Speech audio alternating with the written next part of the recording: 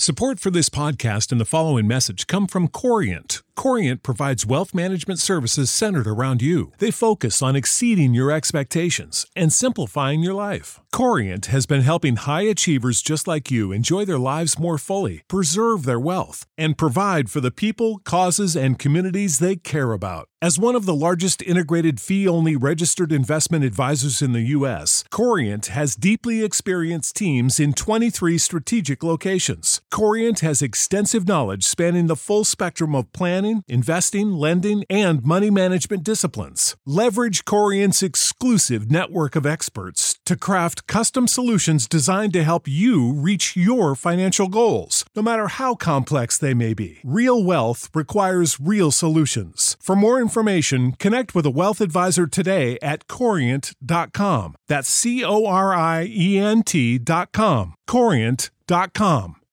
When you need mealtime inspiration, it's worth shopping Kroger, where you'll find over 30,000 mouth-watering choices that excite your inner foodie. And no matter what tasty choice you make, you'll enjoy our everyday low prices, plus extra ways to save, like digital coupons worth over $600 each week. You can also save up to $1 off per gallon at the pump with fuel points. More savings and more inspiring flavors make shopping Kroger worth it every time. Kroger, fresh for everyone. Fuel restrictions apply. She's a fashion blogger, model, and entrepreneur. She's amazing. The latest tips on fashion, beauty, wellness, travel, and her lifestyle. And now, here's the founder and creator of Not Basic Blonde, Olasha. Hi loves, welcome back to another episode of Not Basic Blonde podcast. Today I have a very interesting episode and my guest will tell you how to make money, honey. So, my guest today is Jay Yu, and he went from a sweatshop baby to self-made millionaire. And in this episode, we'll be talking about how to invest like rich. Also, we'll be talking about if it makes more sense to go to college or start your own brand, and how do you overcome losses in your career or in your investments, and how do you deal with it? How can you invest like rich people? How important is it to accept the risk while investing? How can we keep our emotions from clouding our judgment while investing in anything, and so much more. My guest, Jay Yu, was honored in 2021 as one of the outstanding 50 Asian Americans in business and considered one of the fastest growing financial influencers around the world. He's a private investor in multitude of companies and advised a magnitude of private and public company executives with corporate advisory services such as capital funding, mergers and acquisitions, structured financing, IPO analysis, commodities trading, and other business development services geared at taking these companies to the next level.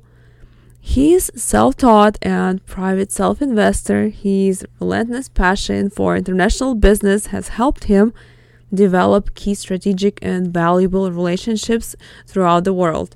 So before we dive in, don't forget to subscribe, rate, and review Not Basic Blonde podcast on Apple Podcasts. Hi, Jay. Welcome to Not Basic Blonde podcast. How are you today? Great. Thanks for having me. Yeah, thank you so much for being my guest. And no problem. You started from scratch to become a multimillionaire. What role do your beginnings play in your everyday decisions now? I think the main characteristic for a person who's come from nothing is just the grit and hard work. So if you to get there, to become, I guess, or to reach your goals, you have to actually, have that built into you, which is hard work. You need to be studious. The funny thing is, I was never a book smart person. I was always just, I wanted to make money. And obviously everybody knows school doesn't teach you how to make money. So in the end, I wanted to always get my hands dirty to really get on the street or to get jobs, to make money, essentially.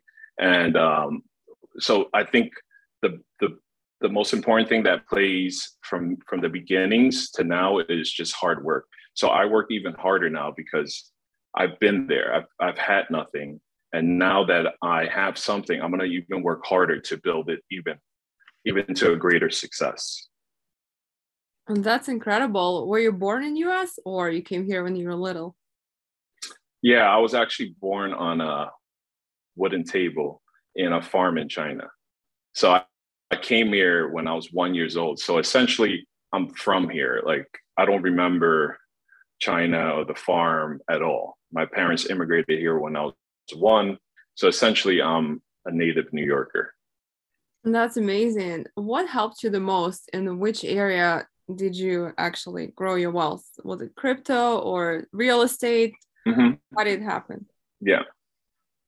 No, I'm not in crypto and I'm not in real estate. But what helped me kind of figure out my way was just Wall Street.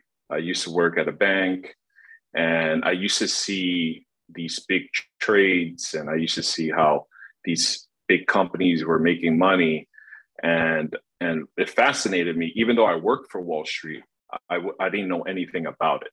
I didn't know how to build public companies. I didn't know how to invest. I just sat behind a desk making money. So I think the biggest thing for me was to learning the real Wall Street, right? Learning how companies are built pre-IPO, like Snapchat or Facebook or Twitter, how they're built pre-IPO, and then how they actually go IPO, and then the exit strategy would be obviously for investors to make money on that exit. That's why there's a lot of Silicon Valley firms that they come in and they invest all this venture capital money into these hot deals that eventually one day they think it's going to be a great public company.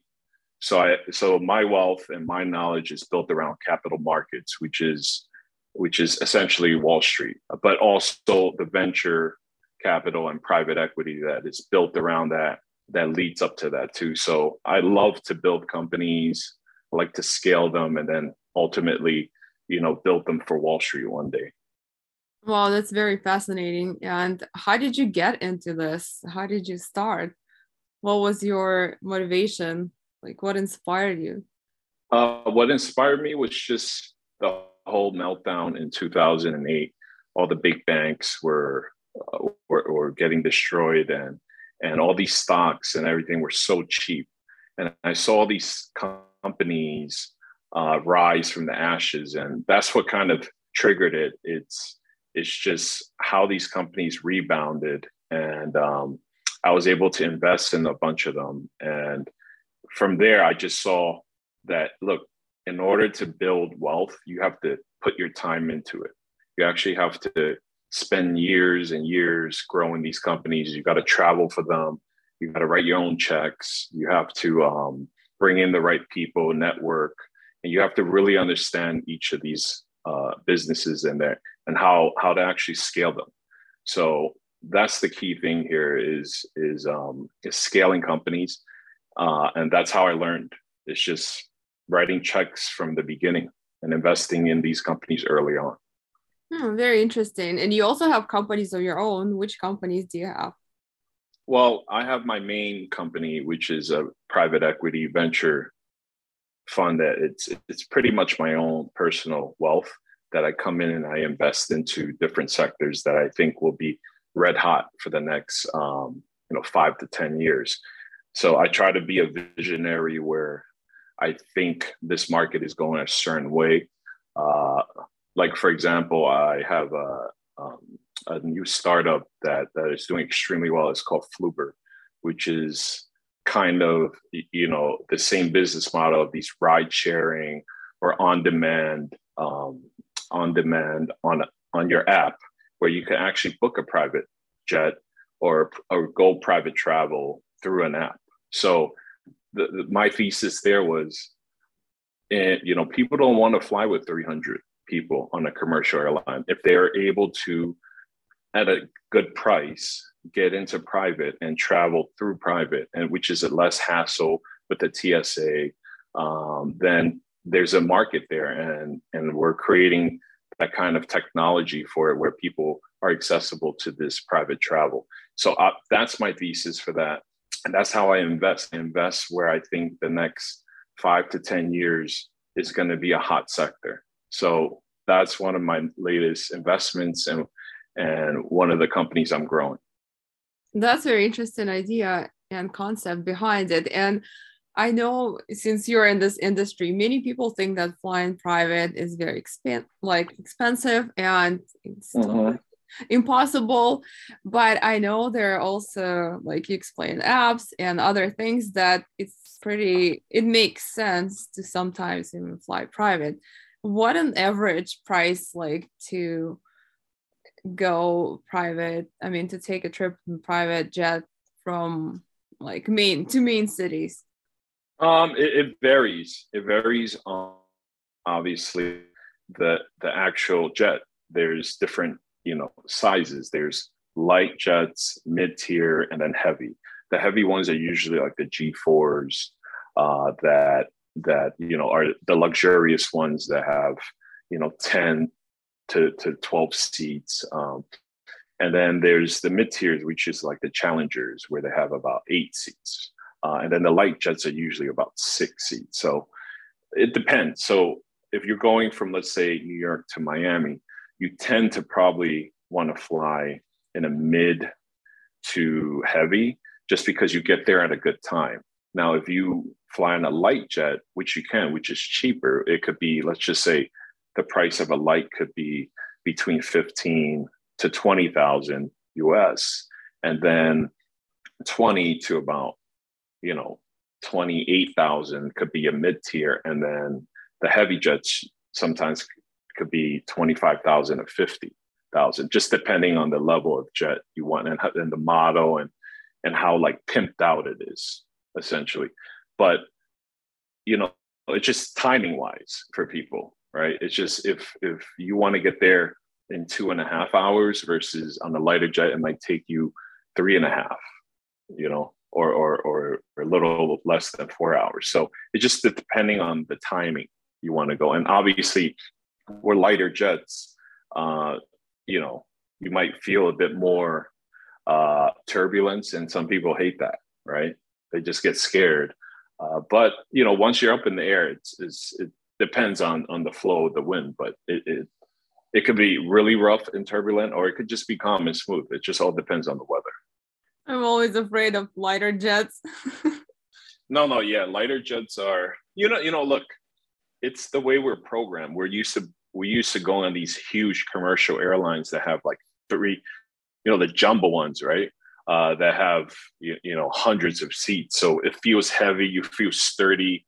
But when you're on the lighter one, yeah, you just have to get used to it. You just feel a lot of shaking sometimes. Yeah. I mean, you naturally, you just feel like, oh my God, I'm in something that's so delicate that could just like break apart. But in reality, it's actually safer because you can actually maneuver better, right? So you can actually land in emergency places faster, because these jumbo jets, you can't just decide to turn somewhere and land. You have to actually go to a big airport or something. But these lighter ones, you can actually, land in many more places. So you got to think about that too, right? Now you made me feel better about it. Yeah. You've invested all over the world. How different are the rules of investing in other countries compared to US? Yeah. So, for example, I recently started making some investments in Singapore, and I actually did a video about this too. That investing elsewhere sometimes is totally different, because I'm just used to the American, like Canada and US, and it's pretty similar because we're all in the North America. But once you get out, like in Asia, it's totally different. They want even more information from you. So in order for you to invest, you have to like do lots of kind of KYC, or they have to make sure you're the person that you are.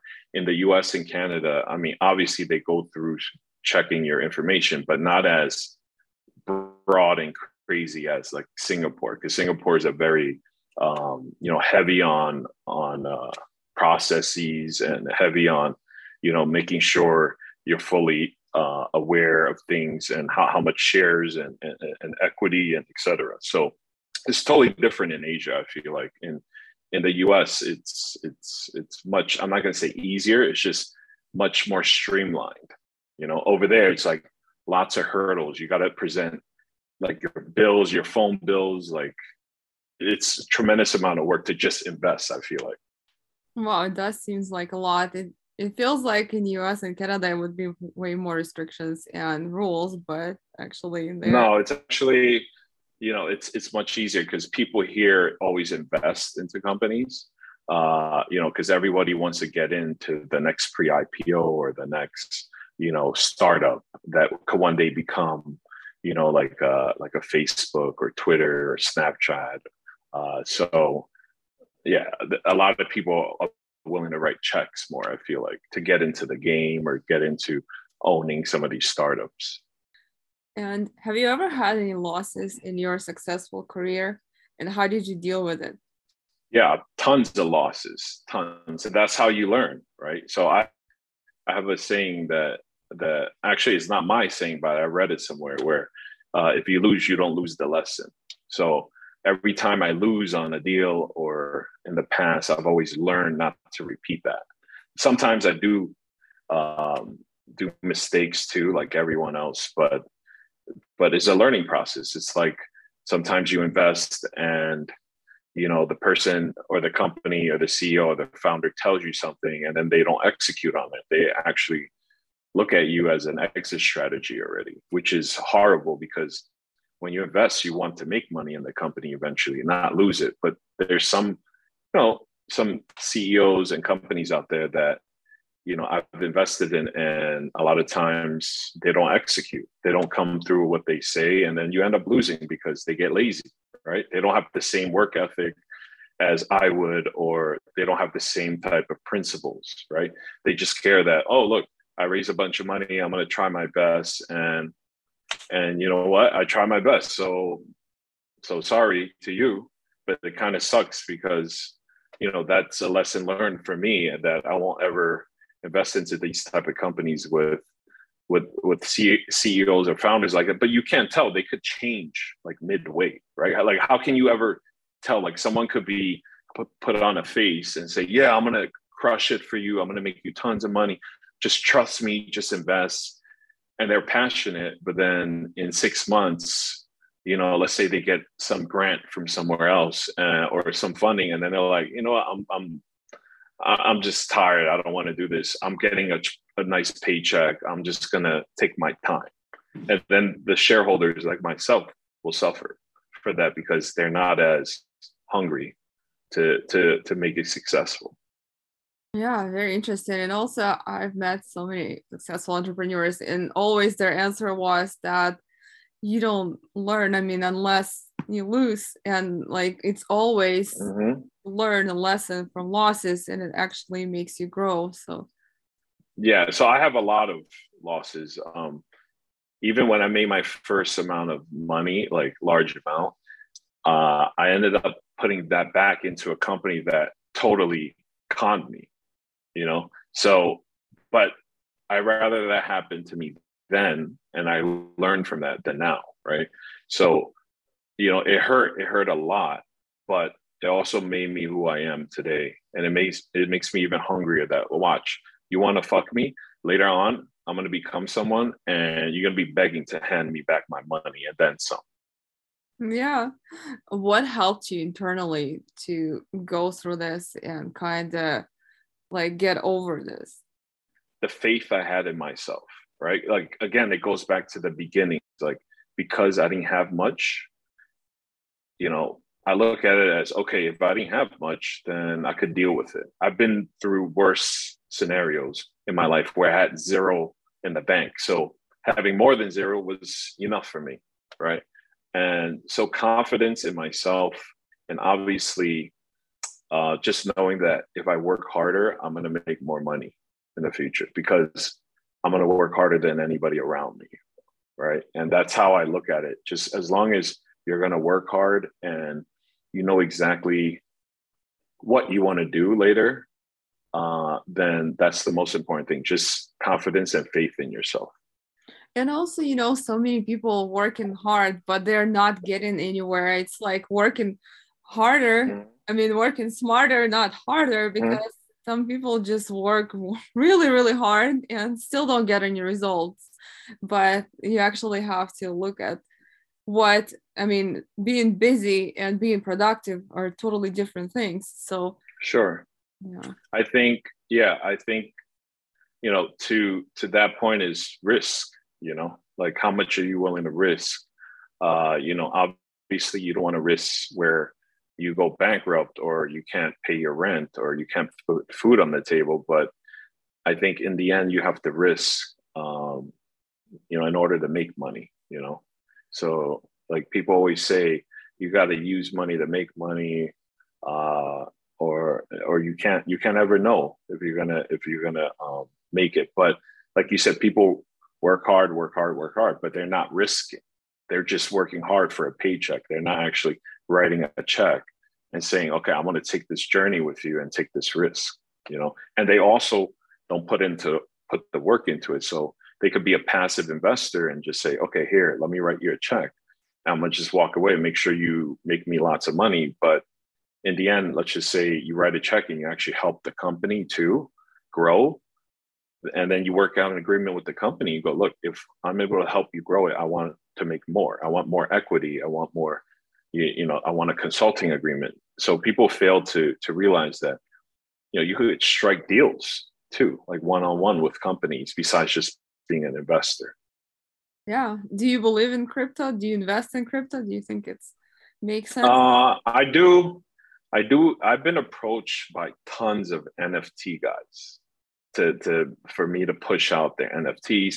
But, one thing a lot of people don't understand is like, I'm not on social media to make money. Like, so people are like, why don't you write books? Or why don't you, do some subscription agreement? I don't care about that. I'm just here to educate people from my heart because I've been from zero. So I'm not here to make money from people. So when they offer me all these NFTs, I have been very, I'm not in a rush to like back anybody. But in terms of the crypto, like the NFT stuff, I see the value in certain things. Like, for example, like real estate, like going back to real estate, if you can NFT certain like your deeds and things that could be put on the blockchain that is relevant, that could be for title insurance or something, that makes sense to me. But all this artwork, this and that, it's kind of, to me, I'm not going to say it's fluff, but it's not as exciting as actual value of real estate, like putting a deed or title in a blockchain. That's worth it to me, right? And that's a company actually that my friend is also wanting me to invest in too, something in that space. So crypto, yeah, maybe that. Also, I have a big funny crypto stories. My friend in Manhattan had the first meetup for Bitcoin. This was, I don't know, when Bitcoin was 20 cents or something, like 20 to 30 cents. He invited me to the meeting. And I went and I saw all these little geeky nerds and weird people and not weird people, but just people with like those conspiracy theories and tech geeks and they were so driven by Bitcoin. And I just thought this was a Ponzi scheme. I said, this is so stupid. And he would say to me, you lose $10,000, like nothing on an investment or in the stock market. Why don't you just put 10 grand into Bitcoin at like 20 cents or 30 cents? And then I said, no, I don't believe in it. This sounds so stupid. Whatever. I listened to you, but I'm gone. And then had I done that, I mean, it would have been worth, I think, like $2 billion at the height, potentially. So again, I had chances. I just didn't listen and I didn't put enough time into it. And I was just focused on what I wanted to build. But yeah, that's one thing I regret is not putting $10,000 at 20 cents or 30 cents. It was between 20 or 30 cents. I remember clearly. So that's my story for the crypto. And I never chased it. I never chased Bitcoin. However, I did own some, Bitcoin ATMs. So I got into that for a little bit, but again, it wasn't for me. So I sold them off. And yeah, ever since then, I've never really invested into crypto besides like stocks, right? Like there's certain stocks that are crypto focused. I might have invested into those, but nothing with just crypto itself. I see. What a great story. Yeah. How can we invest like wealthy people for beginners? How to invest? Yeah, how to invest like wealthy people. Yeah. So I did another video on how to invest like the rich, and that actually I think went pretty viral. It even went viral on TikTok as well. So because a lot of people just don't have access or knowledge to this stuff, and I'm here to educate people and give them knowledge just to the everyday person. So one way to invest, I mentioned in my video, is a lot of the rich, they invest through brokers or through pre-IPO companies, secondary markets, right? So you could come in and buy the shares from the actual company employees. So these company employees, for example, at like Airbnb, they've worked, let's say, 5-7 years, maybe building this company, and they have all this equity, but they don't have any liquidity because they didn't go public yet. And they're still getting paid a good salary, but nothing in the millions, right? So all these employees are rich in equity, but they don't have liquidity. And a lot of these funds or these limited partnerships or some of these pre-IPO companies that specialize in this, you go to them and you open an account and you say, I want to buy SpaceX. Do you have it? But you have to go out your way to find these companies.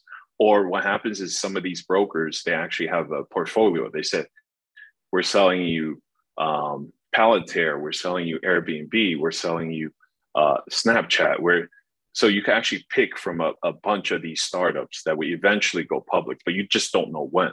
So you're going to have to hold on for like at least 5 years. Or more sometimes. Sometimes it's faster. Maybe you get lucky, you get in just before it goes public, but you're stuck in there until there's a liquidity event. And obviously you're buying these shares from shareholders and current company employees at a discounted rate, besides them going public, right? So you just have to ride the wave. So that's a way how the rich invest, right? Like if you got into Airbnb at, for example, a 5 billion valuation or 8 billion valuation, when they were doing this type of fundraising from employees, well, Airbnb is now over 100 billion, right? So you do the math. Now you're making 20x. You're making, 1,000% your money. So you will never make that with real estate. You will never make that in any asset class besides equities and going public. I mean, unless you get lucky and you actually hit an oil well or something. But the best way to generate wealth is investing. But again, you don't have control over that. So you're believing in that company for the future. Very interesting. Yeah, so many people are afraid to invest because they're not educated enough in this field. So I'm glad you actually share your wisdom. Yeah. Yes. And again, I'm from nothing. I'm an average Joe. I'm a kid from the streets in New York City. So I know exactly what everybody feels like because I've been there. And I haven't been there that long ago too. So it's still fresh in my head, right? How can we keep our emotions from clouding our judgment while investing in anything? I think emotions and, like you said, judgment. Obviously, one example for emotional and judgment investment would be, let's just say you invest in a military tech company or a weapons company, and you know that those weapons can actually hurt people, right? And even kill people. Now, you know you'll be able to make lots of money in it, but that's something more of a, I guess, ethical question, right? So there's emotions, there's judgments in that, but in the end, is making money worth that? Can you sleep at night? And then that's just one example of that, of the emotional and judgment side and the principle side.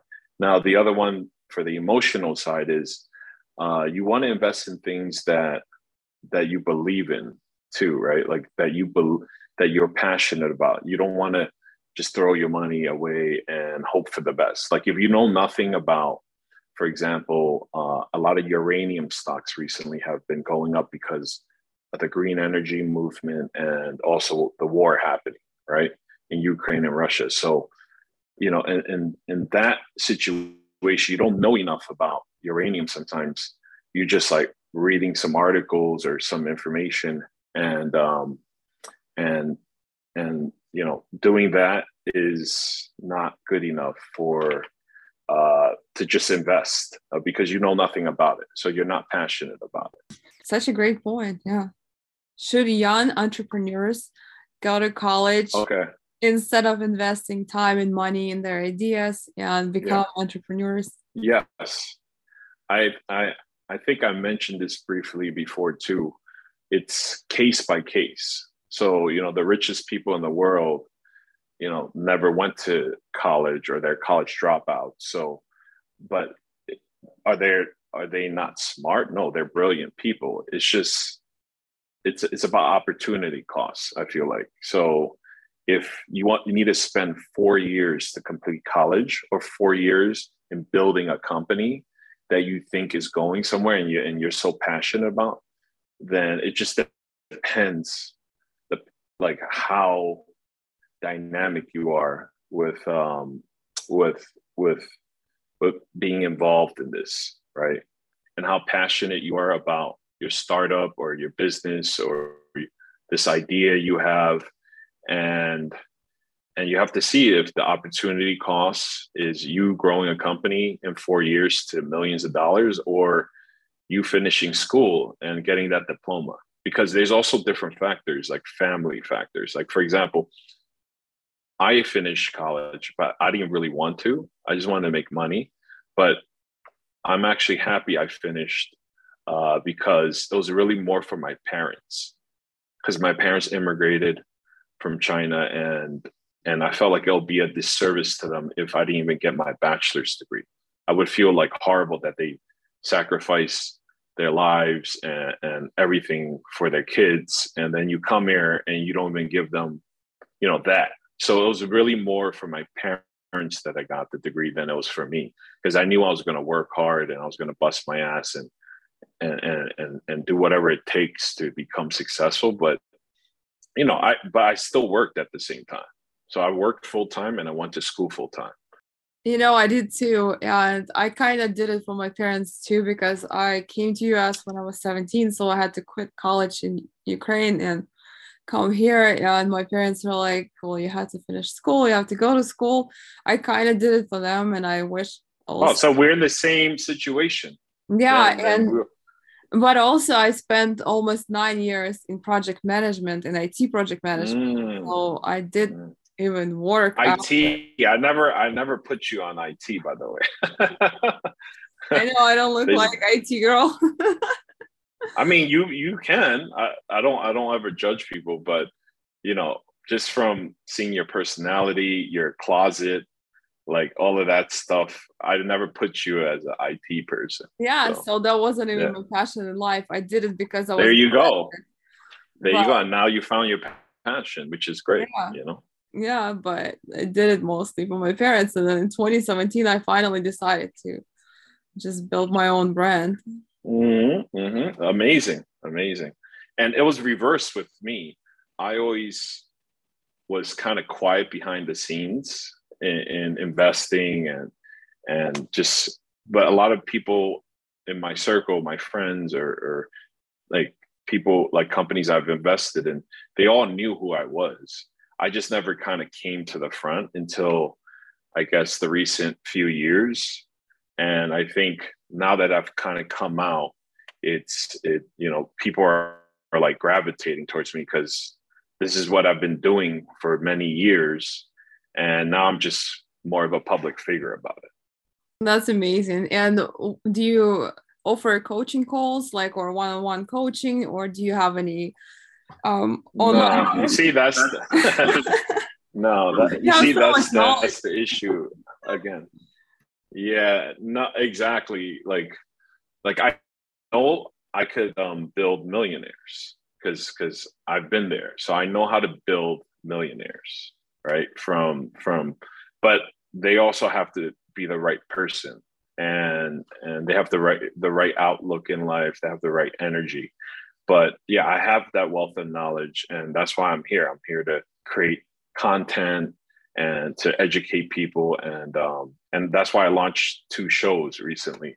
One is the Capital Markets Show with me, and that's more like what I mentioned, pre-IPO companies who are going to eventually list on Wall Street. And it's a great name because that's the capital markets, Wall Street. And there's tons of these companies I know already. So it's going to be easy for me to actually, interview these companies, and maybe I'll invest in some of them too that I like. And then my second show, The Lion of Wall Street, which is, again, just me. It's just like a Shark Tank type of show. Like, people come to me, and if I want to invest, then I'll invest. So I'm going to create this kind of Shark Tank feel to the show. And maybe you could even recommend some people, or maybe if you have a startup, you come to New York, to Times Square, to my office, and you pitch me, and maybe I'll invest. Maybe this lion right here will come at you and eat you. And where can we find your shows? Which channels, and where we can find you? Yeah, I mean, it's again, me. My brand is across all the social media, which is The Lion of NYC. People look me up, which is JU, and 5 letters, easy, right? JYYU. Nothing hard about it. And then my shows, again, are just the Capital Markets Show and the Lion of NYC show. Very simple. Everything crosses over. Everything's easy. That's amazing. Thank you so much, Jay, for being my guest. No problem. Thank you for having me. Thank you. That was all for today, guys. I hope you really enjoyed this episode as much as I did. Not Basic Blonde podcast is available on all the major platforms with new episodes every Tuesday and Thursday. To support the show, tag NBB Podcast on your Instagram stories, and check out more behind the scenes on Instagram as well at notbasicblonde_ or NBB Podcast. And if you haven't, subscribe, rate, and review Not Basic Blonde Podcast on Apple Podcasts. Thank you so much, guys. Have a great day.